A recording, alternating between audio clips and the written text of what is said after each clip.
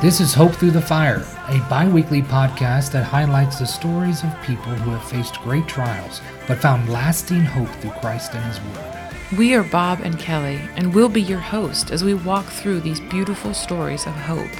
God has become incredibly real to us through some of our own personal trials, and we want to help you find that same joy even in difficult times. We believe these stories will inspire you to look for the beauty in the ashes and experience God's grace. So let's get started.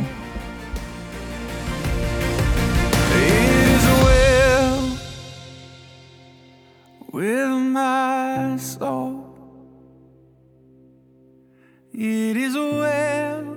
It is well with my soul.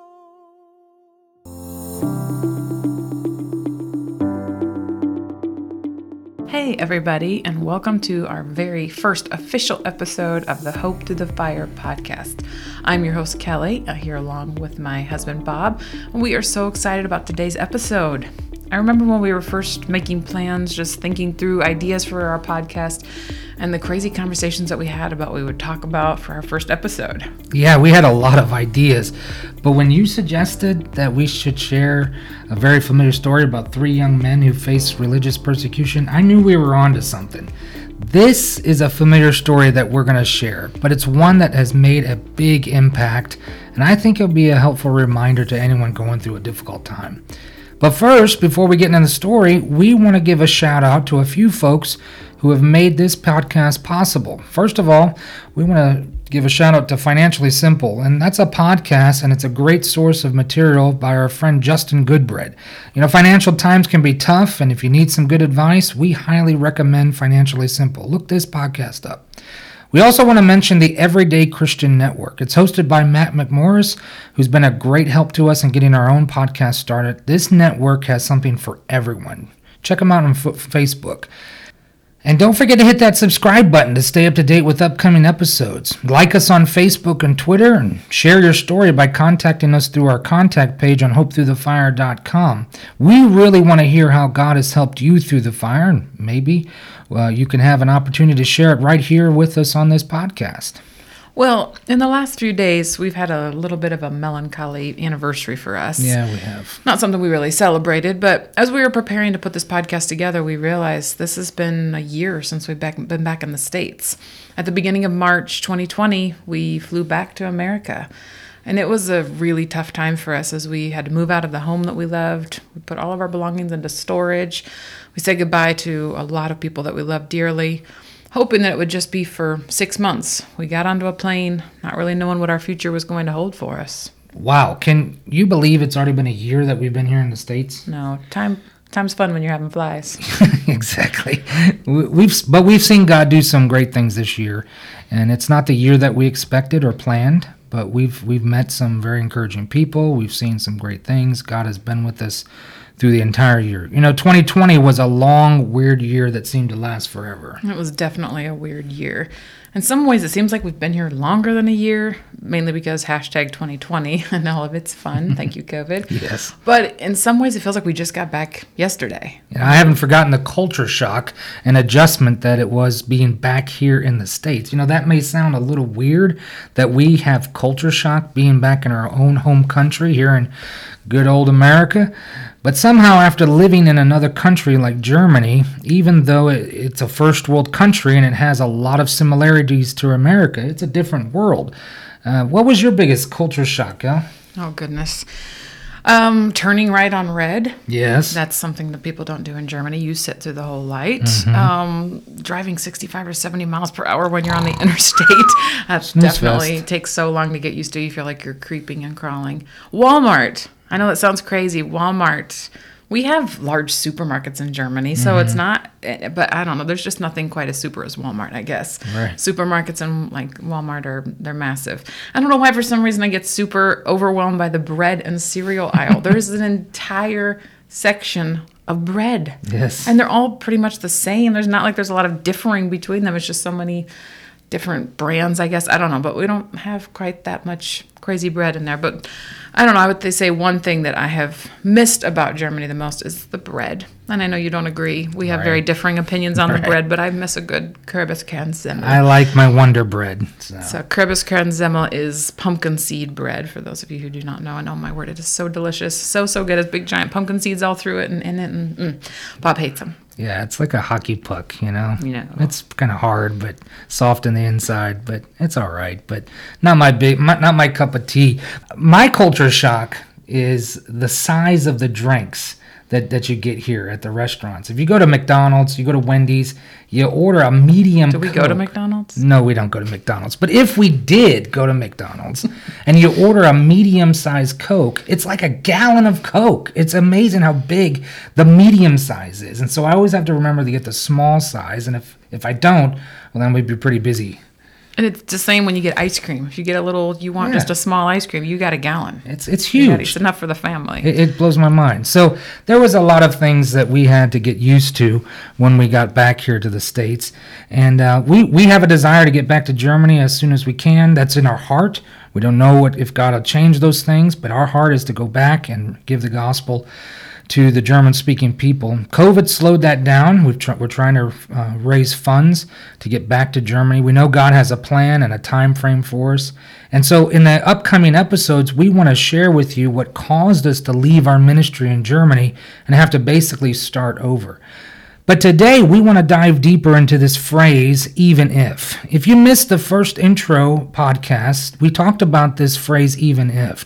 And even if moments are those times in life when everything is not looking promising, when life is one hurdle after another, when the difficulties have no end in sight, that those are the times when we remain determined to follow God and see His hand in all things. It's a definitive moment to remain faithful to God no matter the situation. So we'd like to share kind of through a series of even if moments that we've experienced. Sadly, we didn't just experience one, but over the past year and a half, we've experienced many even if moments. And hopefully by hearing our moments, it would encourage you to discover even if moments in your own life. Our very first even if moment was extremely difficult for us. It really ripped apart everything we were comfortable with. At first, it was crushing, but over time, God has allowed us to see the work that He's done in our lives to make Him more like Him. And it's honestly been extremely liberating for us. So for the past 10 plus years, we've been on a journey of lining up our traditions, our preferences, our ministry approach with God's Word. It really began while we were raising funds to go to Germany for the first time. Many years ago. We would visit churches with varying preferences and styles. They would send us questionnaires that were all across the board in regard to their preferences. It really forced us to study God's Word for ourselves and ask the Holy Spirit to guide us. And we really tried to line everything up closely with His Word as best as we could. After arriving in Germany and being confronted with a different culture, we faced many things that were totally different than what we were used to. And we had to take God's Word and see which of those things were more of a tradition we had practiced or something that was truly from God's Word. And so, for example, the German churches that we were attending and serving in, they didn't have Sunday school before the morning service. That was something that we were used to in the States. They didn't even have a Sunday evening service. We were always taught 3 to thrive, Sunday morning, Sunday night, Wednesday night. And so we had to take God's Word, study the matter out ourselves, and realize if this was more of an American or even a Baptist tradition, which, while it wasn't wrong for those things that we did, it also wasn't mandated in Scripture. Something as simple as passing an offering plate, which isn't done in most churches in Germany, was something we had to look into. Honestly, it was an amazing time for us, I think. I mean, if you remember back to that time, we were digging deep into God's Word for the first time and making things personal for ourselves and a personal conviction or preference that we had, not just taking someone's word for it, but understanding it for ourselves. There were many things that we slowly began to change on as we saw truth from God's Word. And we realized that there were many areas where we were placing preferences and even traditions, standards above God's Word. And we were taking a lot of things out of context. In 2019, we had a family from our sending church come to visit us in Germany, and they had the desire to come work with us and be involved in the mission work there. And we had many talks before they came, and we tried to help them understand that we tried to line everything up biblically with the decisions we made for our family and church, and some of those things were a little different than what they were used to. They assured us they wanted to learn from us, and because we were from their own words, we were the veteran missionaries, and they wanted to understand how things were like in Germany. We told them we wanted to be completely transparent with them, and we hoped that they would be with us. And so we explained our doctrine was the same, that had not changed, but some philosophical things were different. And as they asked questions about the ministry when they finally arrived and they were getting into the trip, we started to reveal some of the philosophical changes that we had made, and they became very uncomfortable. And they said that they needed to tell the pastor of the church from where we were both from. That was one of the things that they said. They confronted us with that. And after much prayer and then counsel from a few pastors, Kelly and I composed a letter to our pastor explaining how we had come to a different biblical view than he had, and explained why and how. It was done in a very respectful way. I apologized for going against his authority because he was our sending pastor, and that while I couldn't change my philosophy, I could change my actions if that's what he wanted me to do. And I was just trying to get the conversation started, hoping that maybe we can see what the next step was. And so because of the nature of this podcast, it's not to discuss preferences or convictions or whatever. We just want to point people to Christ. I really don't want to go on talking about what the particular thing was that led to this letter, but I'm willing to discuss it if you personally contact me. But in that letter, I asked the pastor to contact me and at his convenience so that we could talk further about it and decide how to go forward. So this letter was our first even if moment. We honestly had no idea how the pastor would respond. We had some thoughts about what it might be, but we didn't really know. So we were pretty terrified. That's a strong word, I know, but that's exactly how we felt. We were terrified, but we knew that God was in control, and we knew that God had our future in his hands. We had to say, even if God doesn't choose to let this go well, we're trusting him for our future. And so I hate to leave you with the cliffhanger, and there's more to that story that we could share, but I think it's a good place to put a pause on our story so that we can have plenty of time to talk about the 3 young men who faced religious persecution. And so we'll share more about our story in the upcoming episodes. And our story is much different than the 3 friends that we're going to interview, I say in quotes, today, but the results were the same. We had to make a decision just like they do, that when a moment came where we had to say, even if, to whatever plan God had for our lives, even if it wasn't the plan that we had or the plan that we wanted, we had to say, even if. And we want to give credit to these guys because I believe they coined the term even if. There were many people who had even if moments before their story, but I feel like they were the trendsetters in making this a famous quote or a famous phrase. And I think Bart Millard, the man from Mercy Me who wrote the song Even If, I think he was thinking about these guys when he wrote our title song.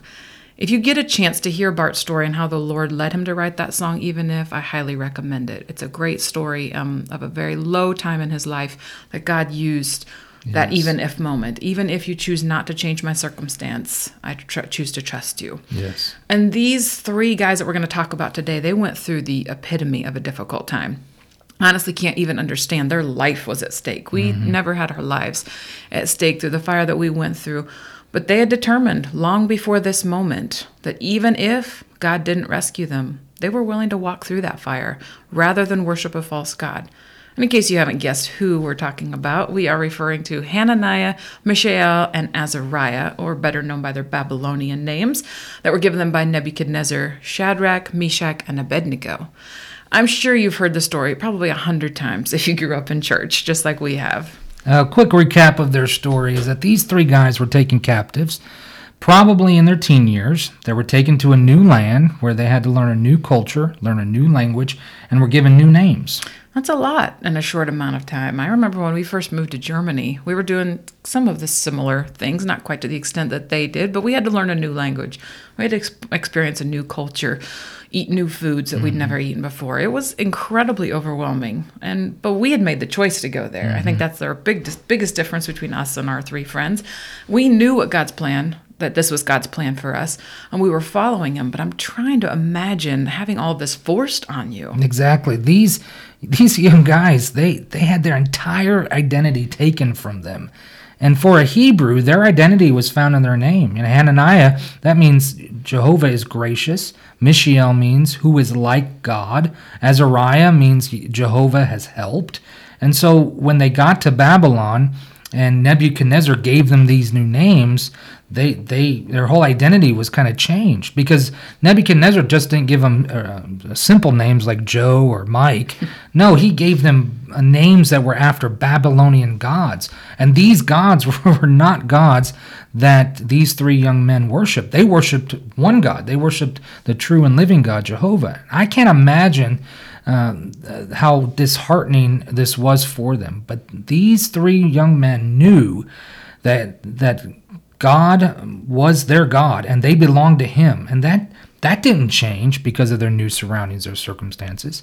And even though everything in their life was taken away, they knew that their identity was sealed in Jehovah. I've always been so fascinated by this story as a kid. Yes. I remember Sunday school, I was always like, oh, yes, it's this one again, even though I'd heard it 1,000 times. These guys were the epic superheroes of the Bible, I feel like, especially if you're a boy. Like, these guys, They wore the longest cape with the biggest S on the front of it.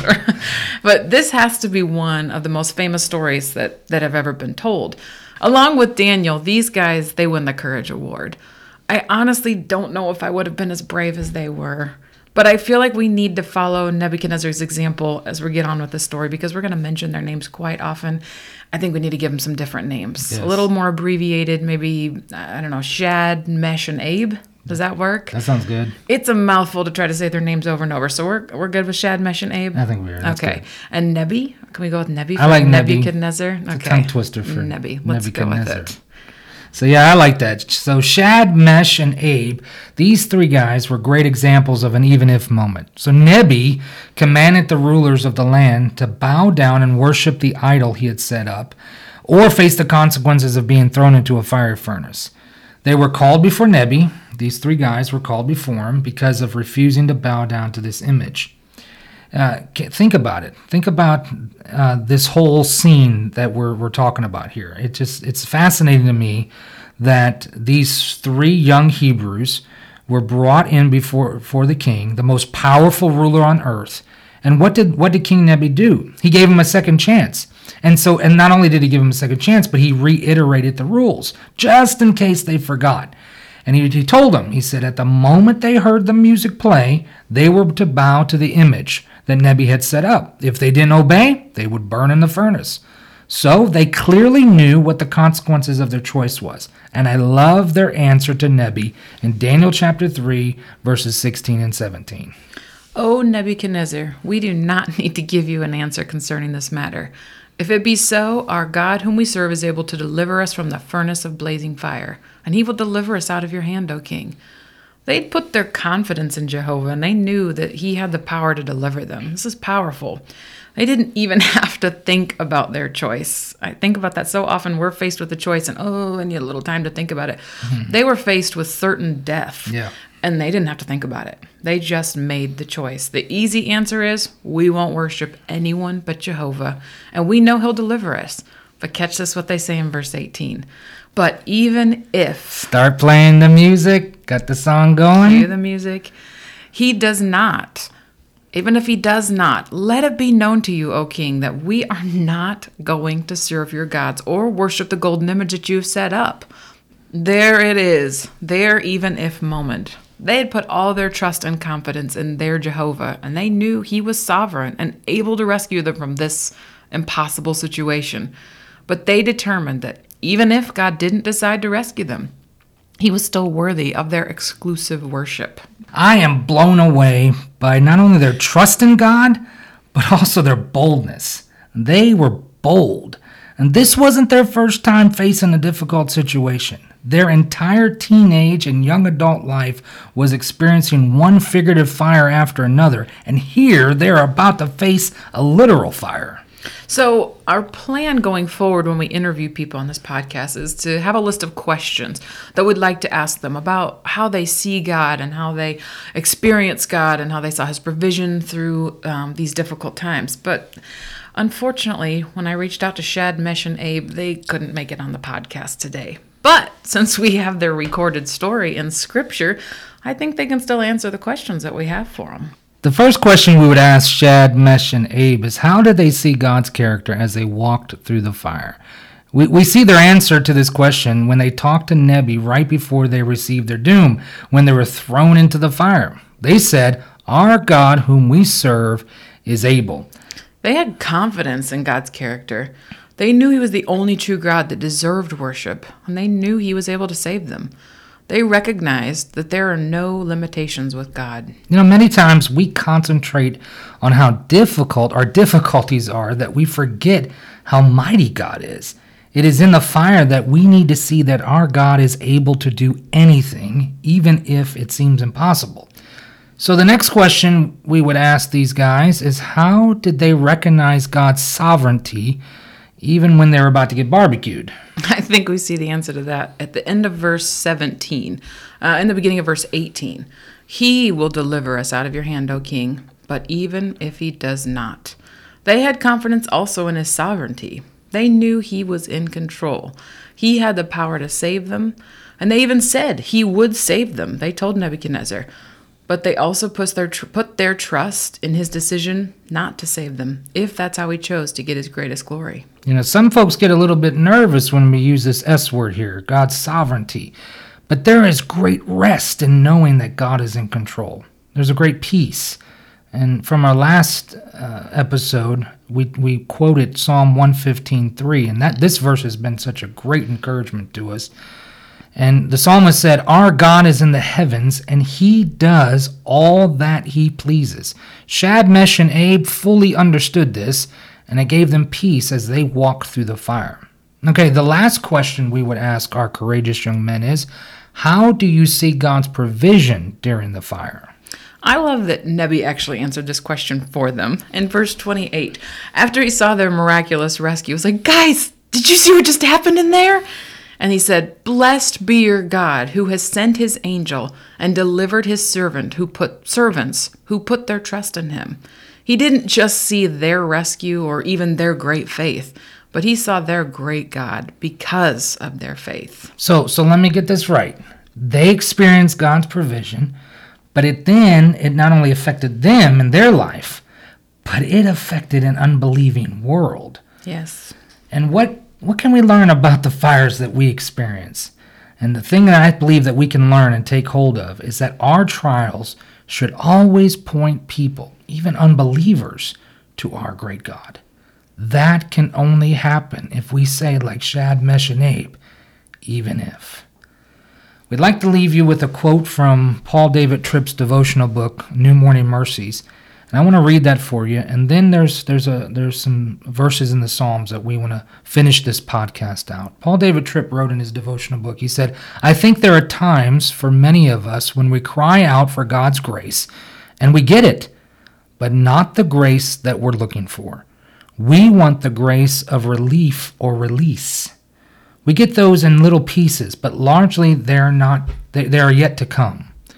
What we all really need right now is the grace of transformation. God's grace is not always pleasant. It often comes in the form of something we never would have chosen to go through if we were controlling the joystick. We all need to teach and encourage one another with the theology of uncomfortable grace, because on this side of eternity, God's grace often comes to us in uncomfortable forms. It may not be what you or I want, but it's precisely what we need.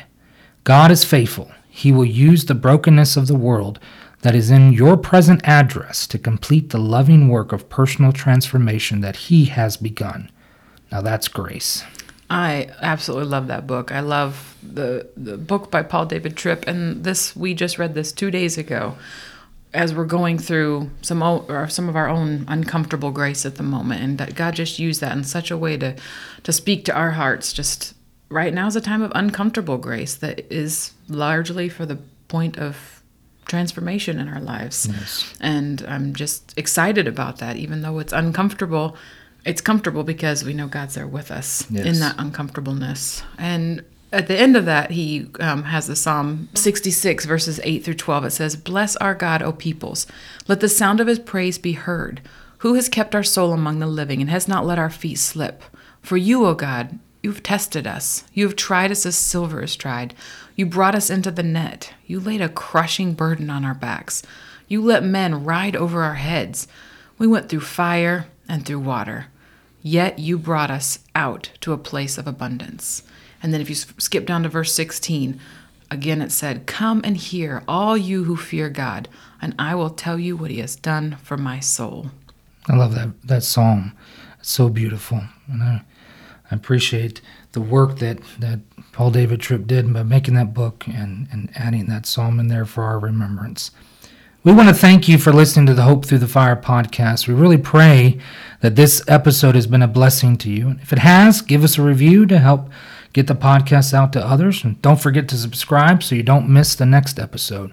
So join us next time as we find hope through the fire and see God turn our ashes into something beautiful.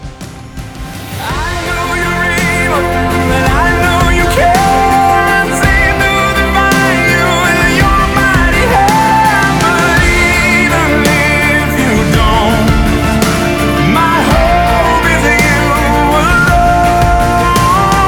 I know the sorrow, I know the hurt would all go away if you just say the word. But even if you don't, my hope is in you alone. My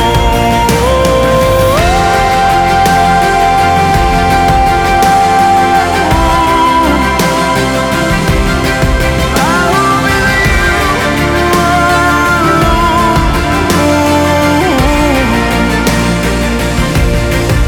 It is well